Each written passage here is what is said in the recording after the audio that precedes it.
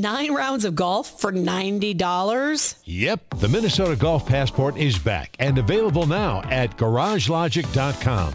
As a Golf Passport cardholder, you're entitled to 9 18-hole rounds of golf for just one low price of $90. Supplies are limited, so just go to GarageLogic.com and type keyword passport. A $300 golf value for just $90? Now you got it. GarageLogic.com, keyword passport. Fratelloni's Hardware and Garden Stores brings you, by my count, Garage Logic podcast number 999. Ooh, I had the fanfare ready. January 13th, Friday the 13th. Those have never bothered me. 2023. 48 degrees in 1987 was the record high on this date. And back in 1916, she was a bit chilly at 30 below. And now, from the mayor's office above the boathouse on the east shore of Spoon Lake, it's Garage Logic with Chris Reavers manning Technology Corner, Kenny Olson from the Krabby Coffee Shop, John Haidt in the newsroom, and of course, the Rookie. Here is your flashlight king, fireworks commissioner, and the keeper of common sense, your mayor, Joe Soucheray. Jay in Roseville needs to have his email read to honor him for his diligence and his research. Okay. Gentlemen, I reviewed the full GL podcast archive to try and validate the true podcast number. Oh, boy. And I believe you are actually off by 2. That would make the January 12 podcast, yesterday, announced as number 998, the 1,000th podcast. Congratulations. That was fun. That was a good time. As mentioned on the January 9 podcast, both of the shows for 12/9/2022 and 12/12/2022 were announced as podcast number 978. The same thing happened for shows on 5/8/2020 and 5/11/2020, both announced as podcast 380. You went back. Maybe we can bring back the old motto for 2023, close enough. Also, a ray of hope about the failed academy. My son will be a freshman in high school next year and toured our local public school, Roseville High School, as part of orientation. The principal gave a presentation touting the importance of trade work, how the school will prepare kids for any career path, and that college is not for everybody. Then we toured the recently built automotive repair classroom, a full working shop complete with lifts and tools. He spent half an hour talking to the teacher and touring the shop, followed by another half hour touring the woodworking shop. For the first time in years, he is excited about school. Isn't that wonderful? That's really cool. fantastic. Yeah. Okay, Jay in Roseville, there's no getting around what you've discovered. We'll take his word for it. And as long as you've discovered that, you know what I'm going to call today's podcast? Number 998. Then Monday will be number 999, and Tuesday will be 1,000. Okie doke. All right, so let's start the show over, please. All right. Please start the show over. Start here. Now, are you going to start, or do you want me to hit the Making theme? S up as you Fratelloni's, come go. on. You're just making it up. Fratelloni's, let's go. Okay. Awesome. Are we ready? Yep. Fratelloni's Ace Hardware and Garden Stores. Nope. I'm sorry. No ace. That's right. Fratelloni's Hardware and Garden Stores brings you Garage Logic podcast number 998, January 13th, 2023. 48 degrees was the high on this day in 1987, and it was as chilly as 30 below on this day in 1916. And now, from the mayor's office right. above the boathouse on the east shore of Spoon Lake, And Monday it's will be Garage 999. Logic with Chris Reavers manning Technology And the, Corner, people who Kenny Olson attend from the Krabby show on Coffee Shop, Tuesday John Haidt will in the be getting the newsroom, genuine and of deal. course, They'll be getting the the Rookie. 1,000th podcast. Here is your flashlight king, Love to hear it. fireworks commissioner, and the keeper of common sense, your Huh? mayor, Joe Soucheray. We just left some money on the table, didn't we? I think we did. We're doing 4 free shows. Wow. Wow. Those emailing, by the way, about the 1,000th podcast, the tickets have been claimed For a long time. for quite some time, and we're sorry that we can't accommodate all of the people that wanted to join us on Tuesday. Yeah. I got a note from our buddy Jordy, Yep. who writes the Penn Biden Center, where classified documents from Joe Biden's time as VP were found, lies at the center of the latest controversy affecting the president. And then Jordy wanted me to read a story about the Hunter Biden China classified documents mystery. It also has been discovered that 60 classified documents were found in boxes in Biden's garage, where he also keeps a very nice-looking 1967 Corvette Stingray. Okay. And Jordy notes that a 1967 Stingray can lose 65 classified documents in 4.7 seconds. Ba-dum, boom, boom. See, that was a ba-dum, boom, boom. But you weren't listening. No, I was. Yeah. Now, speaking of these documents, I was listening, going up and down the dial, driving in, and I tuned into the Glenn Beck show, and they've either discovered him previously or, unbelievably enough, they've just discovered Hank Johnson. Hank is continuing to represent some portion of the Atlanta area as a representative in Washington, D.C. Okay. Hank came to our attention in 2010 when he was worried that the island of Guam would tip over because of additional military service. And the admirals that he was grilling had to say, we really don't anticipate that. Well, now it turns out, and the Beck gang had a great point, why isn't Hank Johnson gone to for everything? Hank Johnson... Correspondent on all matters. I would go to Hank, as those guys said, I would go to Hank for everything. Right. Because you think of we got a congenital liar in Congress with this Santos nutcase, and we've got all kinds of nutcases in Congress, including Hank Johnson, who's quite literally, I would think, could meet the medical definition of idiocy. He thinks an island can flip over. Right. And now, for some reason, somebody got to him, I don't know who it was, and asked him about what he thinks of the discovery of these classified documents that Biden apparently took with him when he left the vice presidency. Response to it all is that alleged classified documents showing up allegedly in the possession of Joseph Biden. There's so much that needs to be investigated, and that's what I call for, is for everything to be investigated. But I'm suspicious of the timing of it. I'm also aware of the fact that things can be planted on people. Places and things can be planted. Things can be planted in places and then discovered conveniently. That may be what has occurred here. I'm not ruling that out, but I'm open in terms of the investigation needs to be investigated. These are the people that represent us. This guy thinks a place can be investigated. arranged. Yeah, you can do that. You could move Atlanta to a different state, Let's for go. example, and then conveniently discover something there. Right. This guy's a moron. That view that Republicans planted the documents. Yes. Also shared by Joy Behar. I saw I don't that. think any mention of her should ever darken this show. She's another one that would meet the medical definition of idiocy. There was a fun thread on Twitter this morning about just how dumb she is, and Boy, she's dumb. it was just delightful to read. Do you realize that Hank's been representing Georgia's 4th congressional district since 2007? Well, what does that say about the people he represents? Thank you.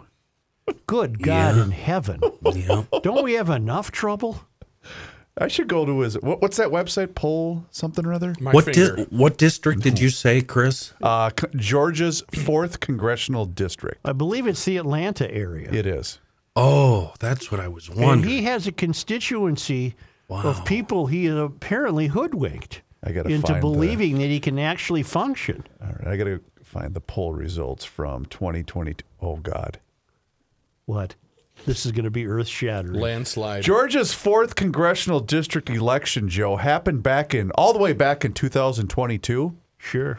in which the incumbent, Hank Johnson, Hank, our man Hank, received 216,332 votes. Okay. The Republican candidate that ran against him by the name of Jonathan Chavez received 59,302. Hank Johnson got 79% of the vote. Give me the total of votes for Johnson again. 216. 216,000 people in Georgia believe that islands can tip over. Yep. But wait a second. Yes, sir. Isn't that more of a reflection on the Republican offering for that office? That's a good point. That's a way to look at I mean, it. how dumb do you have to be in order to be beat by this, Clown. Well, Kenny, Yeah. you know what? You make a decent point because in 2020, Hank did receive 80% of the vote with 278,000. Mother of God in heaven. And he beat Josie Cruz Azamudin, who received 69,000 votes. As long as we're on the line, along the path of recognizing just how frightfully in trouble we are with who's leading this country, it's time for our old game, Rook versus Kamala Harris. Oh, boy. Oh, we haven't played that in a long time. I think the I should take fans some love notes that. here. What should I do? And you know how this works, Rook. You are the vice president. Yep. You are Mr. Vice President Matthew Mikulski. And you appeared this week at Ann Arbor, Yep. University of Michigan, and you joined Secretary of Energy Jennifer Granholm at the University of Michigan professor Kyle White in a conversation on the climate crisis. In fact, you were there yesterday. Yep. You were at the university's Rackham Auditorium. And you... He sounds surprised. Very nice venue. Very nice venue. How many yes. days did you spend at the old Rackham? Well, we rack hammered pretty good there. A couple And nights. you, sir, were asked to describe the momentum of environmental advocacy as it is being spurred both by optimism and, of course, the fact that we're in environmental crisis. But your specific question is, could you describe the momentum of the environmental? Could you describe the momentum of yours and others' environmental advocacy as this country deals with both the optimism of your movement and, of course, the crisis we face? Mr. Vice President, I'll ask the question now officially. Okay. Mr. Vice President, could you describe the momentum of environmental advocacy as it is being spurred by both optimism and crisis? The momentum of these environmentalists is overpowering. It's overpowering. They are in your face. They have statistics. They have a lot of momentum. Unfortunately, I do not agree with what they say, that we are in a climate emergency, that there's They an use the end word date. crisis, sir. Crisis, okay, that there's an end date down the road here where the entire Earth will implode. So, personally, I believe that the Earth is bigger than these environmentalists and these activists, and I think they're wasting a lot of time, even though they have great numbers and such. I want them to come to the realization that nature is bigger than man, and that the climate is changing, but it's not because of the cars we drive, the paper we recycle, or the type of gas that we burn. Very good point. So I would tell them, yes, they do have momentum, but it's misguided. They're going nowhere. It's a very interesting answer, sir, given the forum would have anticipated that you would have been fully on board with your environmental advocacy and acknowledging a terrible crisis. I commend your independence of thought on this. Thank you. But the boos right now coming from the crowd. Yeah, it's a tough crowd. Tough crowd, but this is a tough position to be in. When you are in this situation, right, you have to... it's not easy being the vice president, is it, Mr. Vice President? No, it's not. I have the Corvette, the paperwork in my garage. I tell you. No, that was a different vice Oh, president, that's sir. the future. Okay, Gotcha. That's No, the current. That's no, a, that that was the past. That's right. That was the past. Okay, now that's Rook versus Kamala Harris. Here's Kamala asked the Would same, you please ask the current vice president the same question? Madam Vice President, could you please describe what you believe to be the momentum of environmental advocacy as it is being spurred by both optimism and crisis? I think of this moment as a moment that is about great momentum, inspired by, yes, optimism, inspired by a crisis, no doubt, but inspired by also our collective ability to see what can be unburdened by what has been. And that's critically important. It's critically important. Rook wins hand down. Not Hands even down. close. Okay. Not even close. Not even close. Not even close. Was it close? Not even.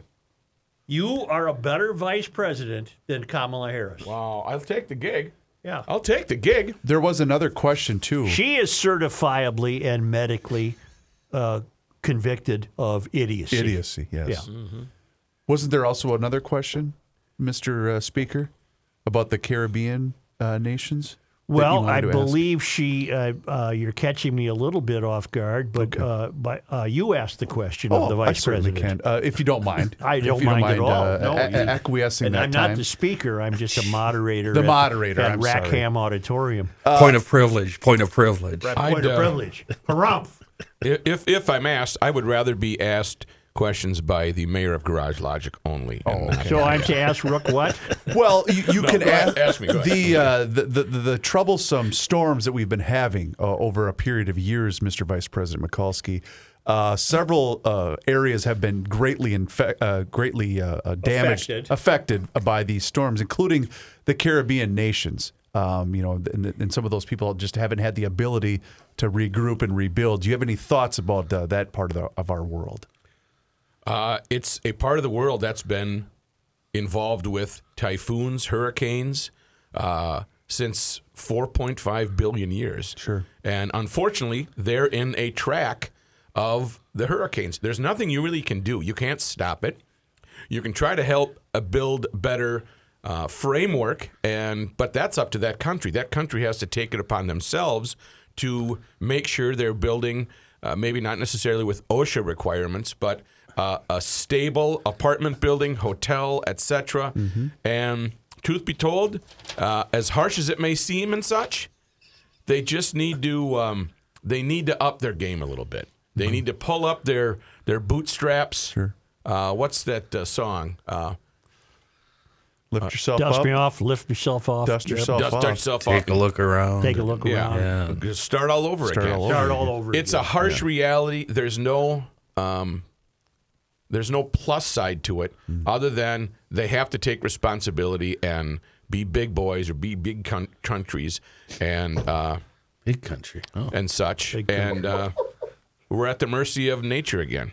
When's the next one going to hit? We Mr. don't President, if I Mr. may, Vice President. Not yet. Mr. Not Mr. yet. Vice Let's not speed President, ahead yet.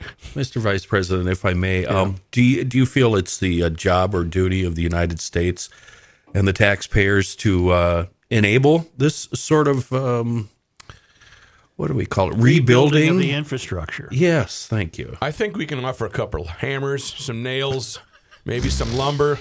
Get a couple of Get Fratelloni involved? Some repurposed 2x4s. Yeah, get a couple of union guys to zip down there and say, "Here's what you're doing here, Tiger. We're going to put this thing together." One more question, Mr. Vice President. What, if any, does OSHA, what do they have to do with building codes? Well, OSHA is the proper facilitator and such to make sure that things are done properly, done well, and such. Well, that's a wrong answer, Mr. Vice President. I don't hear you anymore. You must be. Mr. Vice President, it slipped my mind. What exactly does OSHA stand for? That's an acronym, is it not? Occupational Hazard. Oh, that's S. You missed the S. Occupational Safety Hazard. Dukes of Hazzard. No H. OSHA Association. There you go. That's fine. Close enough. Close enough. Madam Vice President. Dukes of Hazzard, he says. Madam Vice President Kamala Harris. Yes. Your views on the Caribbean. I convened, and I've convened now at least 3 times, a group that is their acronym, CARICOM. It is the Caribbean nations, island nations. In the Western Hemisphere, that is where the Caribbean is. We are also in the Western Hemisphere. They are our neighbors. Wow. Rookie wins again. She had to explain that. That is the worst condescension I've ever. Is that when you talk down to people? Yeah. Okay. That's the part, though, that she's nodding. They're in the Western Hemisphere, and she's nodding as if, nobody knows. Get didn't it? know that. Get it? Yeah. Do you ever think about it from a global perspective, which is not only what we do, we have a responsibility to do within our country, but globally. Well, it just goes on and on. Her appearance at Rackham Auditorium at Michigan was well covered, and there's quite a bit of audio from her. But once again, Mikulski versus Harris proves that Rookie is contest is a better more gifted vice president. Who would have thunk it? Yeah, than this certified idiot. Can you imagine this? I'm sorry, that slipped out by accident. This country finally gets around to electing a female vice president, and they opt for the dumbest person on the planet. Isn't that something? That's amazing to me. It really is. So many brilliant minds out there, and we got that. Yeah. Well, we'll move on. I always love to play Rookie versus Kamala. You've not lost yet. No, and you know what? I have not previewed those questions. No, you haven't. They're just thrown at me, and I just give you what I got. And you handle it the way of yes, you in the back. Yes, please. Hank Johnson. Yes. Yeah, Hank. In 2008. Yeah. Received 224,492 votes, which was 99.91% of the vote. He ran unopposed. Goodness. Wow. Goodness. You just looked like you were too good at And we're supposed to take this country. We're supposed to take these people seriously. I was scrolling up while I was playing Colin. I went, you got to be S-ing me. What? It's everywhere you look under the theme of everything's upside down. There was some certified idiot, medically qualified as for idiocy, on CNN who said a gas stove in your house is like a car running in your house. Well, it isn't. It isn't anything like that. But we're supposed to take. I come in here every bleeping day, and I'm supposed to take these people seriously? These people are idiots. I misspoke. He also ran unopposed in 2008. No, I don't think it's necessarily unrelated to point out my growing fascination. Fascination might be too strong a word. My growing interest in the whole alien unidentified aerial phenomenon stuff that we have going on. And I predict, I was talking to Kenny about this because he too is a believer or willing to believe. I predict this year will be a big, I'm being serious now, a big breakout year in this news. Too many credible people are weighing in on this topic, and we're going to discover that what we think we don't understand is either our creation and the government is trying to protect it from Russia and China knowledge or Little Kim's knowledge, so we're putting the clamp on the stuff that even our own people see, our own Navy pilots, or it will be determined that no, this isn't our stuff. We're not that advanced yet, and we didn't invent this, and we don't know what this is. And I'm going to continue to watch it. I got an email today from Gary who writes, he didn't want his name used. Shoot. Okay. Well, I just said the first name, which was Larry? Robert. I've been a loyal listener since April of '93 when the GL boundaries and foundations were being staked and laid. I'm amazed at the evolution of your show has gone through. More importantly, I find myself in lockstep with your take, excluding the staff you have, on the world at large about 90% of the time, which is unmatched by any other media source. I have heard you on 11022 mention an Alien series, and I tried searching for such a series, but there are quite a few of them, and those I have seen are clunkers in the long run. What is the specific title you are watching, and where is it carried? As an aside, when you have a best of, is it possible to hear show number 1 from 1993, asking for a friend? Sincerely, SOS, slow, old, and smart. The show that I watch is just called Aliens. It's on the History Channel. Aliens are ancient aliens. Yeah, and I believe it's Channel. on is it Monday nights and Friday nights? That's on tonight. Scott Matura from Montana weighs in. Joe, why do so many ancient peoples around the planet have paintings and images of other human figures that look like they're in spacesuits, and images that are anatomically correct that you can only see from the sky? They were probably here and decided we weren't far enough along. Pushing back with knowledge and nerve, Scott Matura in Montana. Many people are weighing in. We no longer have to be afraid of being considered daffy by this. Right. You know, it's happening. And I'm interested. Again, the only reason the government there's two reasons the government could be keeping this from us. We know that the government's got too many Hank Johnsons and Kamala Harrises in it. Right. They're idiots. Or two, they're not idiots. They've invented this stuff, and we're trying to keep it secret. Mm-hmm. Those are the only two possibilities. Right. Well, I think there's more possibilities. This could be subterfuge. They could be creating this for reasons we do not yet understand. They and being who? The government, the military, the defense I know department. you bounced this off me before, and I can't follow that reasoning. Right. It doesn't make sense yet, but it wouldn't be the first time that there's been a misdirection. Here's what I want to say, though. We both watch this show on the History Channel, and from time to time, most every time, it gets out there. And the theories get rather outrageous. Yeah. The show that I watched, I believe it was Monday night. No, it was Tuesday. Tuesday night was a repeat of a series that first aired in 2019 on the Vice channel. Which I didn't know existed, by the way, but I said into my microphone when he told me about it, Vice channel, and it went right to the Vice channel. And Isn't the that great? series, Isn't that great how that works? Yeah. the series, many parts to the series, is called Unidentified Inside America's UFO Insiders. Mm-hmm. And this is the one that gives us fighter pilots, radar operators, sonar operators, defense higher-ups, and John Podesta.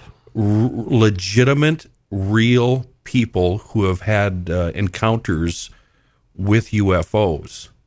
And it's much more credible, if you ask me, than our favorite show, Aliens and Ancient Aliens. Speaking of the government and those type of questions, Mr. Johnson, could you please weigh in on aliens maybe possibly roaming amongst us? My fear is that the whole island will become so overly populated that it will tip over and capsize. We don't anticipate that. We don't anticipate that. Great answer. How am I supposed to take any of this seriously? You're not. It's a sitcom. These people are buffoons. Yeah. Buffoonery. You know, I have a good sign of spring. What do you got? EcoFun Motorsports. Oh, nice. I smelled spring the other 'Tis the day, and when season. I smell spring, I smell getting my scooter out of storage. It's up at EcoFun in Forest Lake. There are two EcoFun Motorsports locations in Forest Lake on Highway 97, just immediately west of Interstate 35E, and the store in Burnsville off the service road near County Road 42, both with great quantities of electric bikes, all the gas scooters that turn urban errands into adventures, golf carts, 4x4s, youth recreational equipment, helmets, apparel, great service. These people can really do great service on your stuff, and they have a pickup and delivery option that you can pursue. I've used it. It's very modestly priced. I enjoy it. And I can't tell you enough that when I say the words eco-fun, I am thinking spring. And we're on the, as a 21ster, I can tell you, we're over the hump. I mean, as a 21ster, for you guys. As a 21ster, get to eco-fun and get your order in now and have it ready for when the 57,000 inches of snow that city council people think we have on the street at last melts, and you can begin doing your errands on those fun scooters or letting the kids out in the yard with their youth recreational equipment. It's Eco-Fun Motorsports in Forest Lake and Burnsville.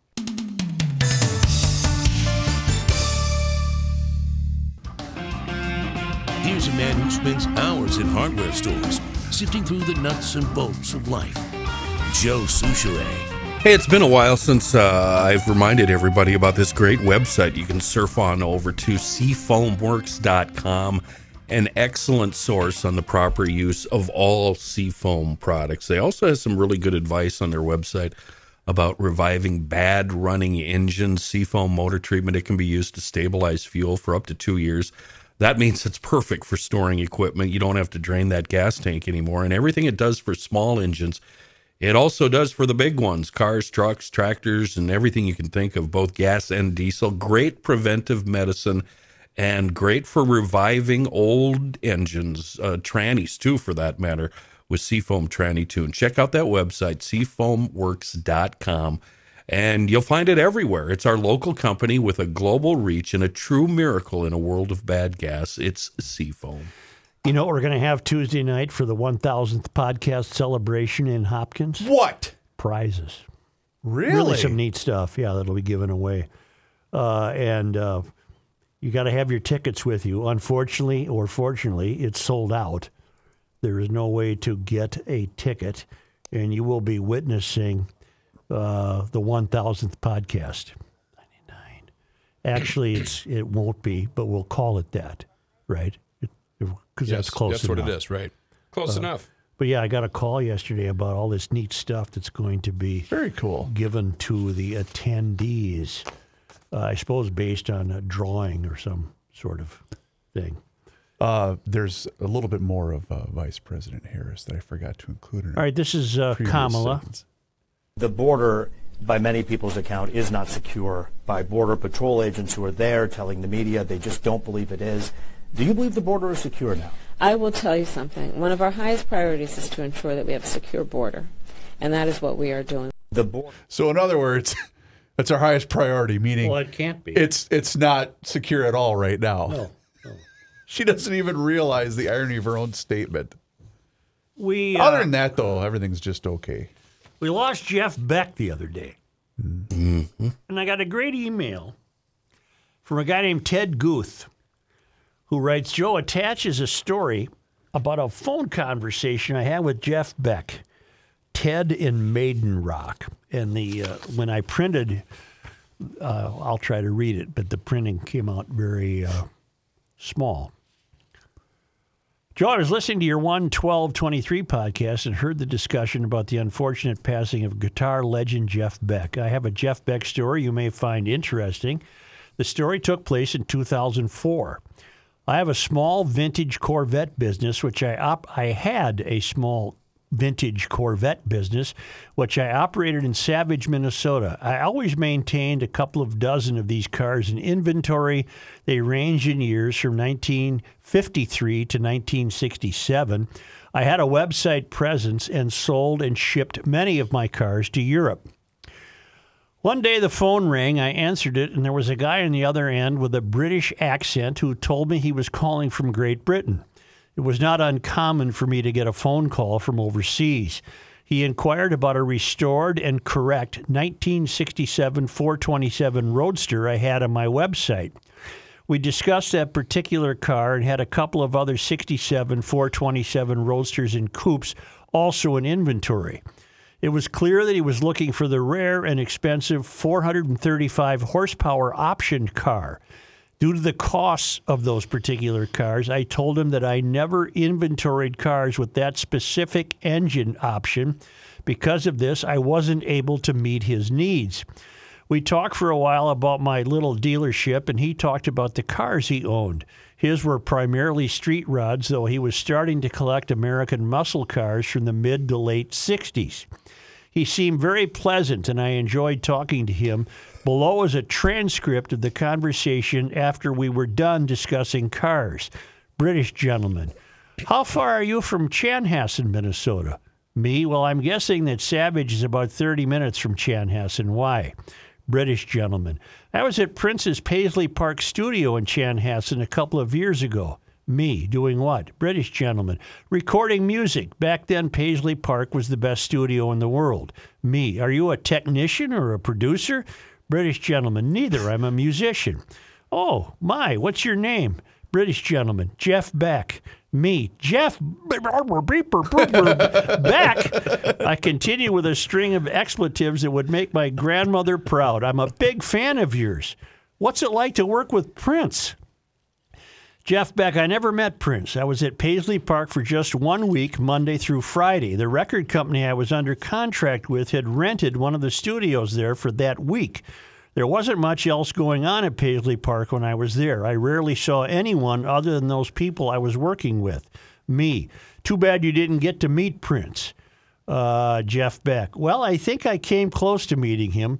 I was in the commissary on Friday, the last day I was there. I was making a cup of tea, as I had done many times each of the previous 4 days. As usual, there was no one around but me in this large room.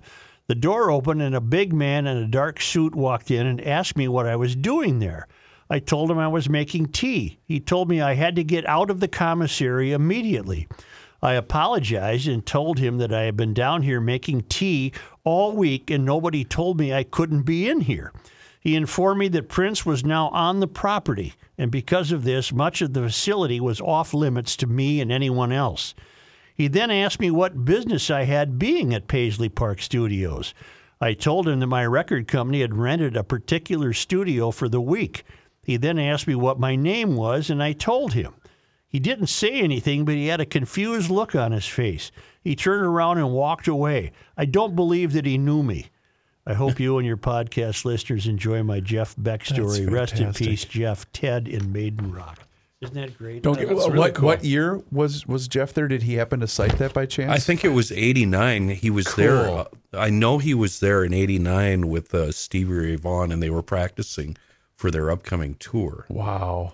So 89, Chanhassen would have basically been out in the middle of the country back then, right? Right. Well, he was talking to him. That's cool. In the 2000s, and Beck said I was there a couple of years ago. Oh, okay. So maybe it was after that. Yeah. But I think the guy he's referencing, isn't that his bodyguard Chick? I have no idea. He was a big mountain of a man. Well, whoever the oaf was, he didn't know who Jeff Beck was. I wouldn't call him an oaf. No, I am going to. He could take all of us on at once. He was a gentle giant. Okay, gentle giant, but he didn't know who Jeff Beck was, which surprises me. He was the one that when I was at that Miles Davis show at Glam Slam, and I was upstairs, and Prince was right next to me at the bar. And I said to Prince, thanks for bringing Miles in. And I felt somebody pushing against my shoulder, and I turned and looked up and up and up and up. And he didn't say anything to me. He just looked at me, and that was my cue. Get away. Yeah, get away. No more talkie. No more talkie. What a cool story. I have further corroboration of the... I had another Jeff Beck note from an emailer who sent me a video of Jeff Beck joining, I'm having a mental blank. Who is the lead guitar? Pete Townsend. And Pete Townsend and Jeff Beck were on stage with an orchestral ensemble in England and playing a song in which both Townsend and Beck were seated. They were sitting with their guitars. And it was all Beck could do to not spring out of his chair when it came time for him to play the lead. Oh, wow. Oh, what's the song? Oh, it'll come to me. I have further corroboration that perhaps the most principal problem in the failed academy is the number of administrators who have nothing to do, and as a result of having nothing to do, have pretty much ruined the failed academy. Okay. Because what they ultimately decided that they must do was task themselves with making sure no kid was ever uncomfortable. Thus, you have the teacher at Hamlin not being re-signed for her contract because she managed to make some kid uncomfortable. Right. And there was nobody to say, go bleep yourself, which the failed academy needs. Which is what some people are desperately saying, thank God. Yeah. And, thousands of administrators at Stanford that they ultimately put out a language advisory, which they took so much heat for, they took it off the map. And then you've got thousands of administrators at Southern Cal, and they're all scurrying to come up with new ways to find that make kids uncomfortable. And in the School of Social Work, they came up with the idea that the word field might be traumatizing, could be racist. And this is all the fault of them being too administratively top-heavy. Right. And now we learn, and this is for our friends at the Center of the American Experiment, and this is by Katrin Wigfall, and she writes, my previous post on ballooning district administrative growth nationwide led many to ask about Minnesota-specific numbers. While school district administrative growth in the state has not mirrored that across the nation, principal, assistant principal growth, a separate category, in the state is nearly 10 times greater than teacher growth between 2000 and 2019, according to Minnesota data from the National Center for Education Statistics compiled by the Center of the American Experiment. The number of principals and assistant principals on K-12 public school staff increased nearly 40% from fall of 2000 to fall of 2019, compared to 4% growth in teachers over the same time period. The principal assistant principal growth is a bit of a head scratcher for me, given the low teacher growth. Perhaps the growth is primarily due to more assistant principals being added to schools. I welcome thoughts on a potential Y factor. Instructional aides have grown by nearly 36%, guidance counselors have grown by 38%, and student support staff has grown by 135%. Wow. This includes nurses, social workers, psychologists, speech therapists, etc. Student mental health concerns, GL has predicted that will become a bigger and bigger dynamic in the failed education system. Student mental health concerns have been at the forefront of education-related conversations recently, with numerous studies associating school closures with adverse mental health systems. So there you have it, further corroborating evidence that hand in hand with the academy failing is the growth in administration. And I submit to you, let's just go back to Stanford, with 15,700 administrators and only 16,900 students, you have too many administrators who quite literally have to invent a reason for them being there. And the reason they've invented, it strikes me, is that they have decided that no child shall be made uncomfortable. So they keep finding these absurd examples of what they believe, because they're idiots, they believe could cause discomfort, thus the word field. Or in Hamlin's case, a depiction of Allah shown after great forewarning that if this bothers you, you may leave the class. And so what do? We don't go say, go bleep yourself if you're upset. You were given plenty of warning. We can the teacher because somebody was made. And I'm sure involved in that decision to not re-sign the adjunct professor were administrators. Among them would be the vice president for, ironically named, Inclusive Excellence. Mm-hmm. So you've got too many of these people on board, and they're ruining the whole thing. It's pretty much ruined. There are a few schools where maybe this is under control, but I'm essentially unaware of them. It's almost as though all the academies in the country decided on the same day, let's ruin this. And who oversees them? Well, I would imagine, let's take a school like Hamlin. I would imagine the Fanice Miller, the so-called president of what used to be Hamlin, because it's no longer a school in my estimation, 1854 to 2022, rest in peace. I would imagine Fanice Miller, the president of Hamlin, or the presidents of other schools, they oversee the administration. But nobody oversees the president? It could be, I guess, in the case of a public school, it would be a board of regents might oversee the president. Well, in the case of Hamlin, she needs to go. Well, of course. They should lose their accreditation as a But school. They're not a school. There's nobody there to show her the door. No, because all of the administrators put in place would be there to pat her on the back and say, yes, we've caused some Islamophobia here. We must do something about this. Harumph, harumph. And out goes the teacher. There's even Muslim organizations. Such, there's even Muslim organizations that are against the school. Oh, many Muslims and many Muslim organizations think Hamlin is acting ridiculously. Mm-hmm. And that's been well noted. I'm aware of that. And in fact, I'm sure there are many Muslim organizations that are embarrassed by this and believing this does our program no good whatsoever for you to act like this. It shows that we're intolerant and quick to hit the trigger, and we're not. Those organizations are saying we're not that way at all. And here come these fools who are led by their own sense of virtue, and they really don't know what they're doing. Right. And it's not education. It's just not an education. And Hamlin, forever in my mind, is no longer a university. So, but getting back to the center of the American experiment, there's further corroboration in the state of Minnesota that there's just this great emphasis on hiring more and more and more administrators and what was I calling them? What did I call them?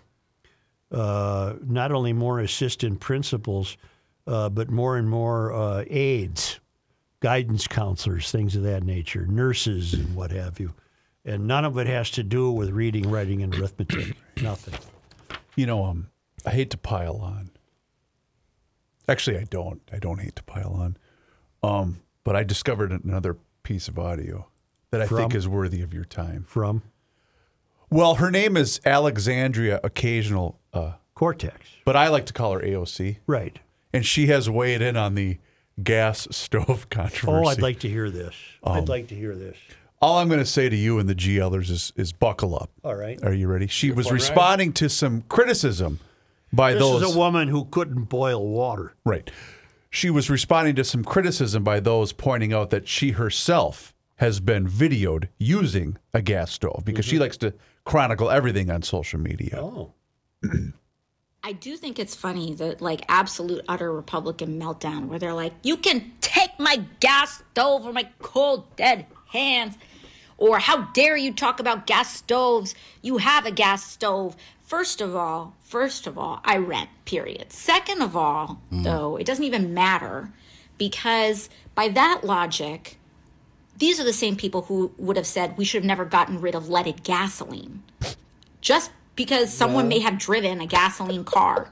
Science evolves and gives us new knowledge with time. Oh, God. She doesn't even realize how dumb she's being.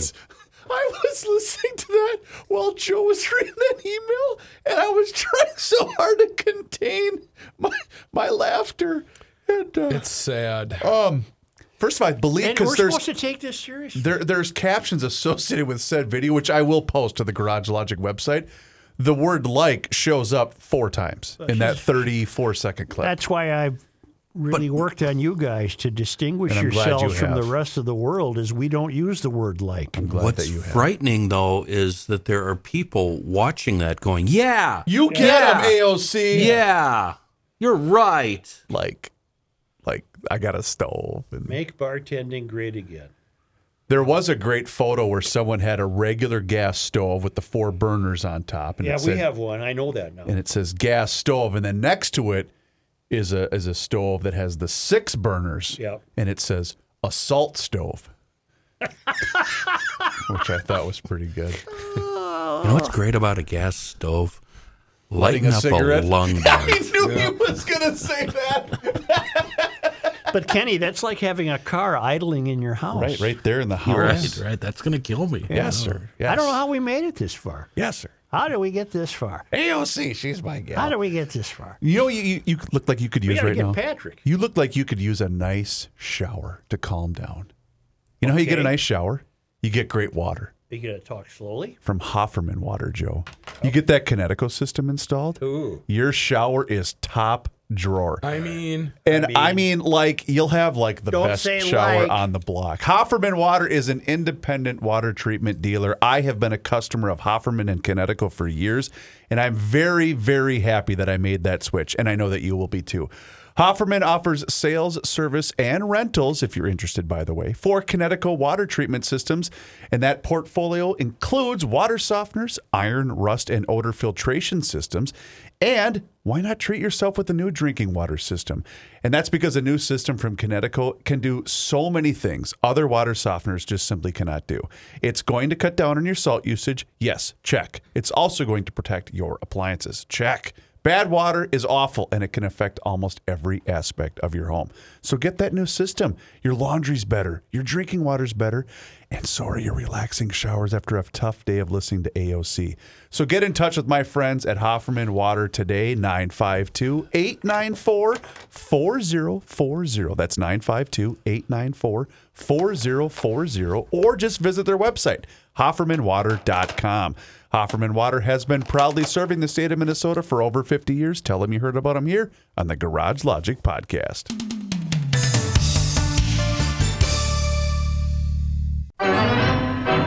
This guy wears many hats, just not indoors. Joe Souchere. This guy wears many hats, Did it again. just not indoors. Joe Souchere. Third time's a charm. Yeah.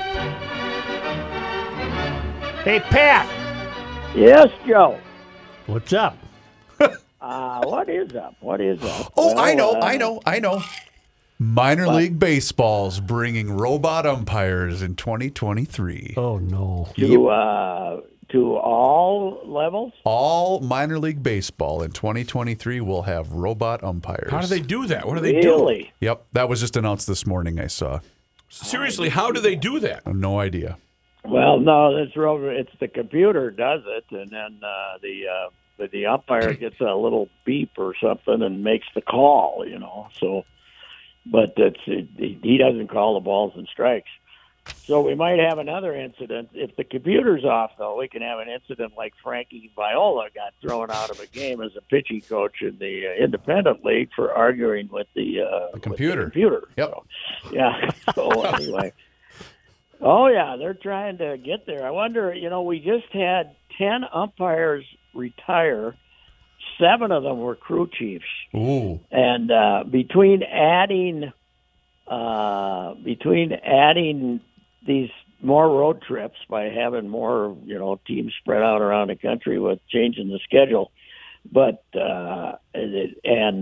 also bringing in all this stuff about trying to decide whether a guy's cheating against the shift or not. I think some of them just said the hell with it. They'll take their nice retirement package. So But ultimately what this is going to cost us, Patrick? Behind the rubber. You'll never hear that You'll again. never hear a great Earl meltdown like that anymore. Is baseball trying to kill itself? I don't know. Nobody in MLB watched Brockmire. The final season of Brockmire predicted all of this. All of it. Yes, it did. Yes, it did. Well, I said the other day, that 2030, we're going to have the hour and 50-minute game with the 2-ball and 1-strike count to the hitters, and each inning starts with runners on first and third. Let's go! Come on! Oh my God! They have no confidence in themselves, and I would think there's a real blow to pride of the umpires, because the good ball and strike umpires are the most revered guys in baseball, and now it's going to be the computer. But a lot of the young, the analytic geniuses think it's a great idea. But they're killing the game. I'm talking to serious fans who are they're wiping their hands of baseball. Oh God, yes, they're in trouble. There's no doubt about it. But what is going to be a strike? What is the computer? If it touches the line, is it a strike? Is it like if you're going out of bounds? Are you now going to have the computer determine how much of the ball? Does a certain amount of the ball have to be in the strike zone, or does it just have to touch it? We gotta, is it going to be like if you're out of bounds in football? If you got one spike out, you're out of bounds. Did you make a baseball move? Did you make a baseball move? You have to make a baseball move. Yeah. If you got a seam on the corner, is it a strike? I don't know. So, yes, it's going to be. They're going to make it harder and harder and harder. So. Pat, our Wild had a nice effort last night against the Island. They were down 1-0 through 2 periods and won it 3-1 with an empty netter. Yes, they did. They had kind of I think they got 2 tie points in these 3-game losing streak, right? 2 of those were overtime. They got 3 of the 4 points in the 2 games. Yeah, they beat they got a point for tying the Rangers, and they won last night. They're who was betwixt the pipes last night? Gusty came back, because they were worried about whether he was going to be injured or not. So Gusty's been way better than people thought. He was supposed to be a stiff, but he's been pretty good. And they're way better than I thought. I thought they were going to be marginal playoff team, but they're pretty good. Is Kaprizov going to make it till the end of the year? He's playing about the whole game. They don't. They let him, if they need a goal, they let him stay out there an extra shift, and then they power play. That first shift on the power play is about 1:20 now instead of 50 seconds, because you get him out there. Well, it's the only time you get him and Eck out there together, which is Eck should be his center now, I think, but they don't. Hey, but his center scored the big goal last night. That's right. Damn Steele got the big goal. You were pretty impressed with the Gophers over Ohio State. Yeah, they played good. Darson Garcia, who went to Marquette and bailed out, then went to North Carolina and came home halfway through the season. And he looked like a bust to me early in the year. He wanted to shoot jump shots, but he was down and dirty last night. He got 28 points. Played real good. And then, Joe, we got the big call. 1.7 seconds to go. That's tie game. The Gophers, it looks like they're going to kick away another one because they had a nice lead, and then they let it get away. And the guy from Ohio State blocks a shot, and they call it a foul, and our guy makes 1 out of 2 free throws, and they win the game. So Joe, I know you weren't watching, but they had the coaches mic'd up, right? Yeah. That's going to be their big gimmick, to try to get somebody to watch it, Gopher to not watch college basketball now, because the games are all, they're just endless games. And they had them all mic'd up all night. This is not just for little tidbits. They had them screaming all night. And these guys are lunatics. Ben Johnson, I love him, but shut up for 2 minutes. Yeah. These guys are playing, and they're screaming, Guardia, get over here, get over here. They're not listening to you. They're not listening. They're trying to watch this other guy. They're not over. You can't give constant instruction. The guy from Ohio State wasn't quite as bad, but later this week, Richard Pitino from New Mexico and Tim Miles, our old friend, now at San Jose State, are going to be mic'd up. So if you always wondered what Pitino was whining about, now you have a chance to listen in. It'll be great. He's the guy who practiced making faces in front of the mirror, I'm convinced. Yeah. He was just a kid when he got the job here. Can we talk about what's really important to life and patriotism, and that's the playoffs in the league starting this weekend. That's the right. league. That's right. And I'm sticking with my Jacksonville pick. Yeah.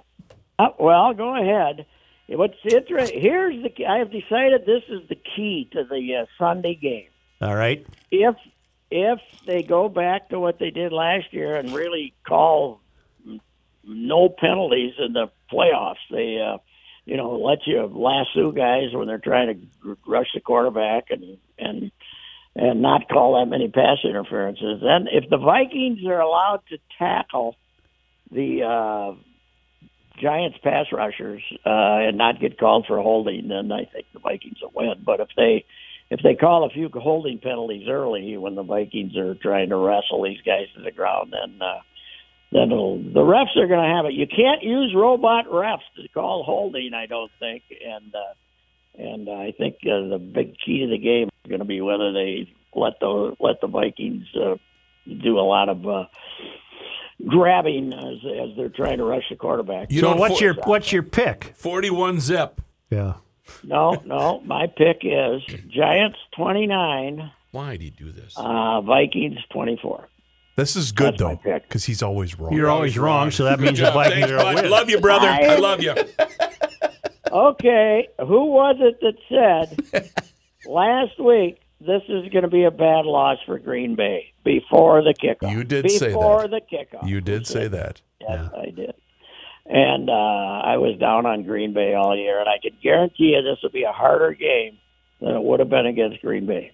This game will be a tougher game for them. I wasn't planning on going at all, gentlemen, to the game on Sunday afternoon, but then I found out who the halftime entertainment is for this game, and now I'm going to go watch Ludacris at halftime. Are you going? Oh, Ludacris.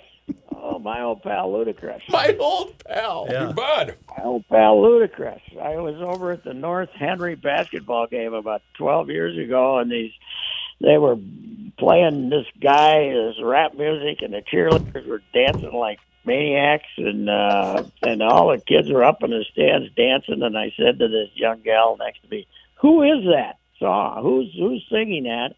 And she said, "Ludacris."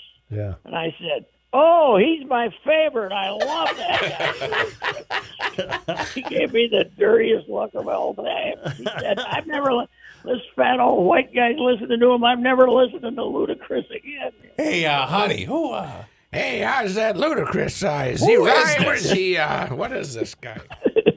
Yeah. Well, Ludacris, boy, he's reduced to going to half times of first round playoff a wild card playoff game in Minnesota. Yeah, I wonder what they got to pay him for that. Oh, I bet he's getting 100. No, we get 50, maybe 50, not 100. I wonder if Plus, that's does that mean we got to move a stage out there? Probably. Crap? Get the fans out, get them all jacked up. Are you going Sunday? I am going. I think this will be my third Viking game in the new ballpark. I'm going just so we can tell some reminiscing stories about 41 donuts. That's why. That's his main concern there. Every once in a while, I'm going to stand up and scream, "Waswa!" No, you can't get away with anything, Joe. I know. In the press box anymore, they all look at you when you make a wisecrack. Right. That's no fun. Well, oh, God, no. That game, too bad you weren't at that game. That would have been the highlight of your life. Yeah. You need to do what Sid did at the Super Bowl with Prince. You got to march down there and say, "I want to talk to Luda." Chris, hey, Luda, come over here, Luda. Hey, yeah, well, I don't think so. You can't march down from there. You're so damn high. The game's a rumor from up there. It's a hard place to navigate. Yes, it is. And they don't let you, Joe, rookie, they don't let you come in, the media come in the front. You got to go around the back. You basically got to go to St. Paul and then come back to come in on the other side. It's that stadium, that's like 3 times bigger, the footprint than the other place. It's unbelievable. Members of my family will be making oodles and oodles of cash. Oh yeah, serving up the juice at the bank. What do we charge for a nice little gin and tonic there? About 18, maybe. That's a really good question. I will find out and report back to you. Mm-hmm. Well, I'm looking forward to your report on Monday. We'll have a live eyewitness report. Oh, we will. Yeah, it'll be good. We'll anyway. I would. It's really this is the goofiest team that's ever played. So Yes, who it the hell is. knows what's going to happen? Yeah. Who knows what's going to happen? They had me make my prediction, and I had a little fun with. I don't know if it's going to run or when it's going to run or anything, so I can't give it away. But I had a little fun with my punchline on this one. So, all right, I'll talk to you Monday. Okay. All right, thank you. Thank you. Say, I want to thank Jeff. Look at this. I just tweeted this out. This is Hold seriously this up so one of the listeners coolest can see things it. I've ever seen a listener give you. Look at Hold that. this up so listeners can see it. It's almost like a coat of arms. Right. That's really neat. GL, Garage Logic. This is Joe. Listening from the beginning, I get crabby when you guys are not there. I can get you a sign. You need a sign? Here's a sandblasted, carved cedar sign to hang in the garage or light your next campfire with. I would not do that. Congrats on the years and the 1000th podcast. Hail everyone. Jeff Case, Designs by Jeff. And then he also sent a picture of the two bobbleheads he has on his desk. Me and the former governor. And the body. Love that. Former governor. But here, this guy has a website. Check this guy's workout. Oh, give it to me. I'll link it. Well, let me get it for you. Here we go. It's a .com thing. Does the Such bobblehead look frightened? Yeah. Hi, Joe. Designs by Jeff, one word. JEFF. Designsbyjeff.com. This guy can carve and sandblast, man. What about the www? Do we put Let's that see, you in got to there? have a designsbyjeff.com. That is really a nice piece of work. I don't know if that's going to stay here or go home. I think that's got to go in your garage. I think it's got to go home. That's really cool. I put it on both the social media channels if GLers want to check it out. And I'll link Jeff's website to the Garage Logic page as well. Could put it out in that outer office, class that hellhole up a little bit. I could. I can't believe how much you guys have trashed that since I departed. Well, we got the famous Copeland cigar box guitar out there. We've got the Schoonover hood. But don't you think wasn't Bernard in there a couple of days ago? He might have stolen some stuff. Yeah. Well, what do you suppose went through his mind when he turned the corner and walked into that S-hole? I don't know. I don't think it's as bad as you're making it out to be, Kenny. I think it's... Hey, Kenny, I Jeff, think he was still smiling from that big fat contract he signed. Jeff also does artwork for race cars. It's on his website. Yeah, well, check out his website. It's really cool. You want to take a break? No, I want to hear Kenny tell me about DK May. Well, I wanted to talk to GLers on their way out of town this weekend. If you're headed up northbound 35W, peel off and head to DK Mags on Old 8 in New Brighton. If you need any ammo or anything firearm related, they're a full-service gun shop with a wide selection of everything we need to, maybe shred some cardboard this weekend or whatever you may be doing. DK Mags will also be happy to assist you in tracking down and purchasing the firearm or accessory you need. And you know what? The guns they have in the store aren't listed on the website. So that would be a perfect excuse to just linger for a few minutes and check out what's in the gun cabinet.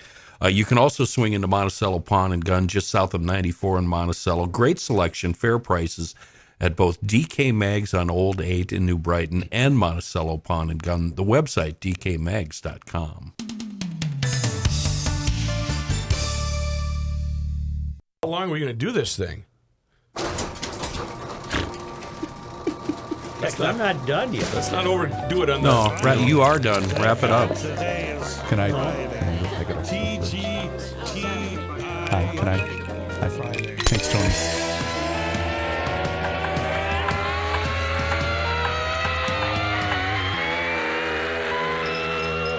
It's the scramble.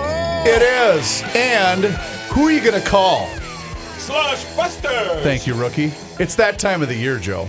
It's It slush. really is. It's the season, isn't It's it? slush busting season. Yep. Right and the now. weather's right for it. It really is. You Yep. get that thaw going. You get a little slush up into that wheel well. I'll say. I mean, You need to go get yourself a slush buster. So apologies go out to, this is from Dave, forwarded to me by the mayor.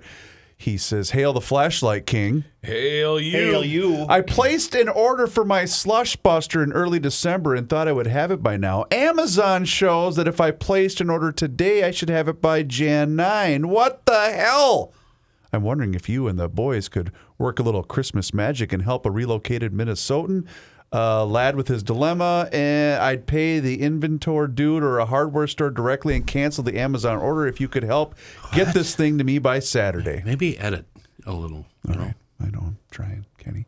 Anyway, well, Dave, I'm sorry. We unfortunately don't have any control over Amazon. However, we do know a gentleman that owns 21 hardware stores here in the Twin Cities area that could probably help you out. And so if you would like, I can forward your email to Mr. Fratelloni, because Slush Buster has been the hottest thing on the shelves at Fratelloni's hardware and garden stores for quite some time now. It's a great invention made right here in Burnsville, Minnesota, from Dave Pounds, loyal GLer. He was tired of all that corrosive slush rusting his vehicle, so he came up with the Slush Buster. Check out their website, slushbuster.us. That's the official website of the great product that invaded GL last year. And it makes a great gift. I know the holidays are past us now, but if you've got a birthday coming up for a loyal GLer, maybe an anniversary of some type, the Slush Buster is a great gift. So place your order. Please let Dave know that you heard about the Slush Buster right here on the Garage Logic podcast, Joe. Such. What? 7. Jeff Beck, Lisa Marie Presley, and now Robbie Knievel. No. All in the span of a week. Did you guys see the photo of Lisa Marie and her mother at the Golden Globes just a couple of days ago? She died the next day. Kenny, they look like they're sisters, not mother and daughter. Yeah. That's just terrible. Let me just finish this text. She was only and 54. She had what Hamlin had for Buffalo, the cardiac arrest. Ooh. But she looked like she was rode hard and put away wet. Yeah, she looked a lot older than 54. Probably not the best thing to say about somebody after their demise. And a lot of people on Twitter are ganging up on her and saying, see, I told you so, because she was a big proponent of the vax and the shots. And they're saying, well, that's what killed her. We don't know that. You know, I ignored every lure thrown to try to catch me on the Hamlin situation. Many people wanted to blame the vax for Hamlin. Right. I'm blaming a helmet in the chest that caught the heartbeat between beats. It's very odd, but it happens. Do you guys recall we were discussing Governor Walz was terribly excited, was jumping up and down like Dom DeLuise when he got to sit in that electric fire truck. Uh-huh. Remember that? Yeah. And that we learned that the fire truck cost, what, way over $1 million? It was very expensive. Twice as much as a regular fire truck? Yeah.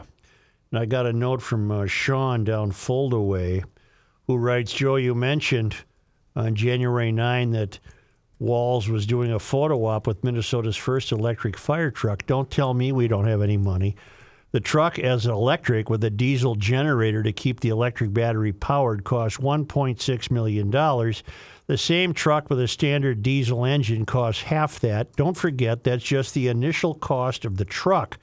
There also needs to be a newly built charging stations, a power grid to support it, and a nearby maintenance facility to work on it. And if you thought a Chevy Bolt replacement battery was expensive and replacement chrome, imagine what this electric fire truck will be worth in 10 years when the batteries are older, less effective, and antiquated technology. Today's decade-old fire trucks usually go from frontline use in the metro to second-line use, and their secondary trucks are often passed down to the used market to smaller and more rural departments who can then afford them. Our town department kept a fire truck going from 1976 until recently when the motor finally seized. What toxic landfill will all the electric vehicles, including fire trucks and slowmobiles, end up in a decade from now? Thanks for pushing back and occasionally looking up, Sean. I just couldn't be more convinced that electric vehicles are the wrong way to go. I just couldn't be more convinced of it. And you're starting to hear more and more people voice their opinion. Here's a guy named Stephen Moore writing for Town Hall. I'm sure Town Hall is a conservative site, right? Mm-hmm. I don't know anything about it, but no lefty is going to risk ripping EV cars because that's part of the agenda. But this guy is writing about what a piece of Americana the automobile is. And he's writing about his grandfather and how his dad served in the Pacific Theater, and he'd been thinking that American auto companies, which are so often bailed out by the U.S. taxpayers, have made no pronouncement they intend in the next few years to stop making and assembling gas engine cars. You know, the kind of cars that Henry Ford started rolling off the assembly line 100 years ago in Detroit. Henceforth, virtually all American-made cars will be electric. Perhaps the corporate brass in Michigan's auto executive ranks thinks that makes them good global citizens. They are all in on the fight against global warming. They may be making a political bet that the federal government and more states are going to go the way of California and eventually mandate that every car produced must be battery operated. But there is also a good deal of virtue signaling going on here by the folks at Ford and General Motors. It's a free country, and if they want to start rolling millions of AVs off the assembly line, so be it. But it's one thing to make cars that appeal to the Sierra Club and quite another to produce automobiles that the typical buyer actually wants. And guess what? So far, most people have turned a decisive thumbs down on EVs. He said he's agnostic on them. But so far, only about 6% of new cars sold are electric vehicles, and polls show that only about a half of Americans prefer an EV over a traditional car. Much larger majorities oppose the government telling us what kind of car we can buy. That's the group I would fall into. Mm-hmm. Incidentally, the one state that far outpaces the rest of the country in EV sales, with about 1 in 5 new car sales being battery operated, is California. But hey, Detroit, sorry, California isn't the country. All of this is to say that there's a decent chance that American auto companies' shift to AVs is going to fail. This could even be the most epic failure for American car country since Ford introduced the Edsel. Meanwhile, and this is especially sad part of the story, at least one company realizes the tomfoolery of making only electric cars, and that company is the Japanese automaker Toyota. Akio Toyoda, the president and grandson of the founder of the giant Japanese car company, is going to buck the trend. People involved in the auto industry are largely a silent majority, Toyota recently told news reporters. That silent majority is wondering whether EVs are really okay to have as a single option, but they think it's the trend, so they can't speak loudly. Toyota wasn't done. I believe we need to be realistic about when society will be able to fully adopt battery electric vehicles, he explained. And frankly, EVs are not the only way to achieve the world's carbon neutrality goals. Toyota is right on all counts. There is scant evidence that EVs will reduce pollution levels more than traditional cars, in part because most of the energy for the batteries comes from burning fossil fuels, and because the batteries themselves create waste issues. How can it be that a Japanese CEO is more plugged into the tastes, preferences, and buying habits of American car buyers than those based here at home? Yes, I know Toyota has many plants in the U.S.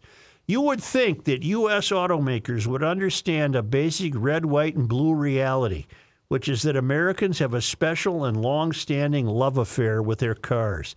They aren't going to trade in their Mustangs, Camaros, Cadillacs, and trucks for an EV. For many of us, that would be akin to taking away our firstborn. What's sadder still is that the Japanese seem to understand American car buyers better than execs in Detroit. Honda and Toyota were the first to recognize that people wanted more fuel-efficient cars when gas prices more than tripled in the 70s.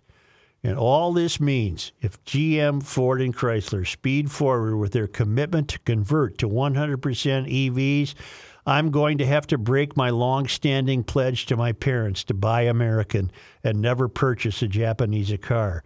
He'll change that. The American companies will have given me no choice.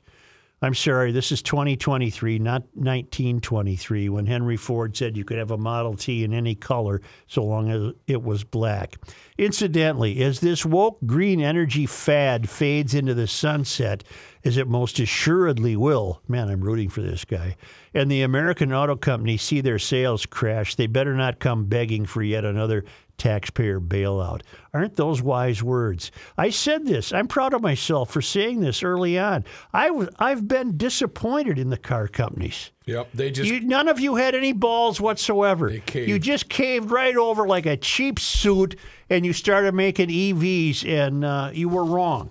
And this guy is taking it a much step further and saying you're going to fail. And Wouldn't he's you right. think? Don't come back to me for a bailout. Wouldn't you think that those American car companies and those executives and chairmen, they know exactly what Mr. Toyota knows?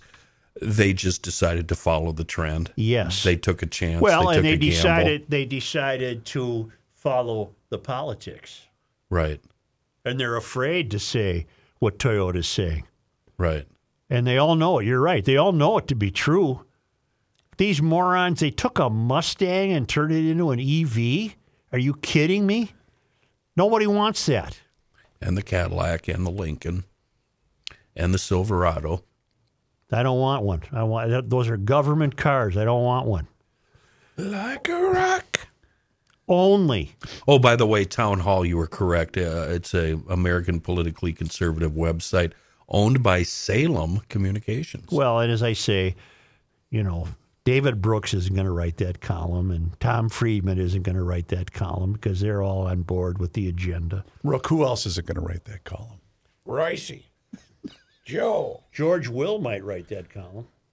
I wonder if he still got the Jag he bought here in September of 2001. That car would be 22 years old. Well, maybe he's very frugal. Only because they come to us all the way from Marloth Park in Mpumalanga, South Africa, from the Traveling Lymans at worldwidewaftage.com. It was on this day, Friday, January 13th. The cruiser Duluth was launched in Newport News, Virginia, christened by Ella T. Hatch, wife of Duluth Mayor Edward H. Hatch.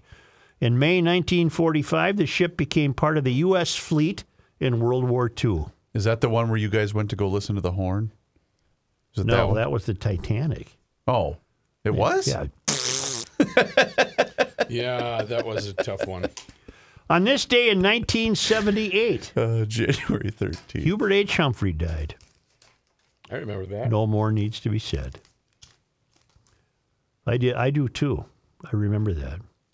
On this day in 1982, January 13th, nature writer and environmentalist Sigurd Olson, and if you haven't read him, I recommend it, died in Ely.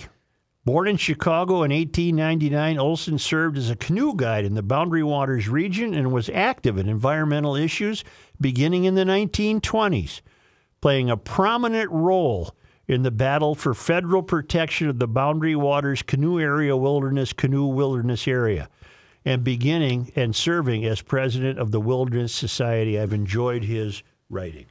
Nice. Have you read him, Kenny? Sigurd Olson? Nothing. Not one word. You'd enjoy it. Enjoy it.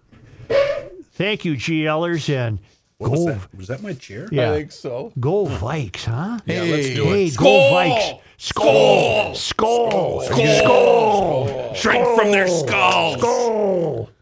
My God. My goddess. Rook, you going to take it from here? Yeah. I'm going to take you to Pod MN. Take you down to Pod MN and you can go check it all out. What are you going to check out? All the podcasts that are out there. There's some great stuff out there. You just got to check it out. Pod MN on your smartphone. Slide on over to your YouTube channel. Garage Logic has a YouTube channel. I'd like you to subscribe to that and you will be entertained and you'll check out some really cool videos. Some that might be brand new to you but happened so long ago. That's Garage Logic on YouTube. And then, of course, the Town Council. Sign up at garagelogic.com. And, for a very, very wonderful low price of $10 a month or $100 for the year, you can get inside information. How long till Find he out. drops that sign? He's going to drop. He's already hit it with the microphone. Look at the way he picked up the logo. That's really cool. I can't wait for mine to come. That's Jeff Designs. Designs by Jeff? Designsbyjeff.com. .com.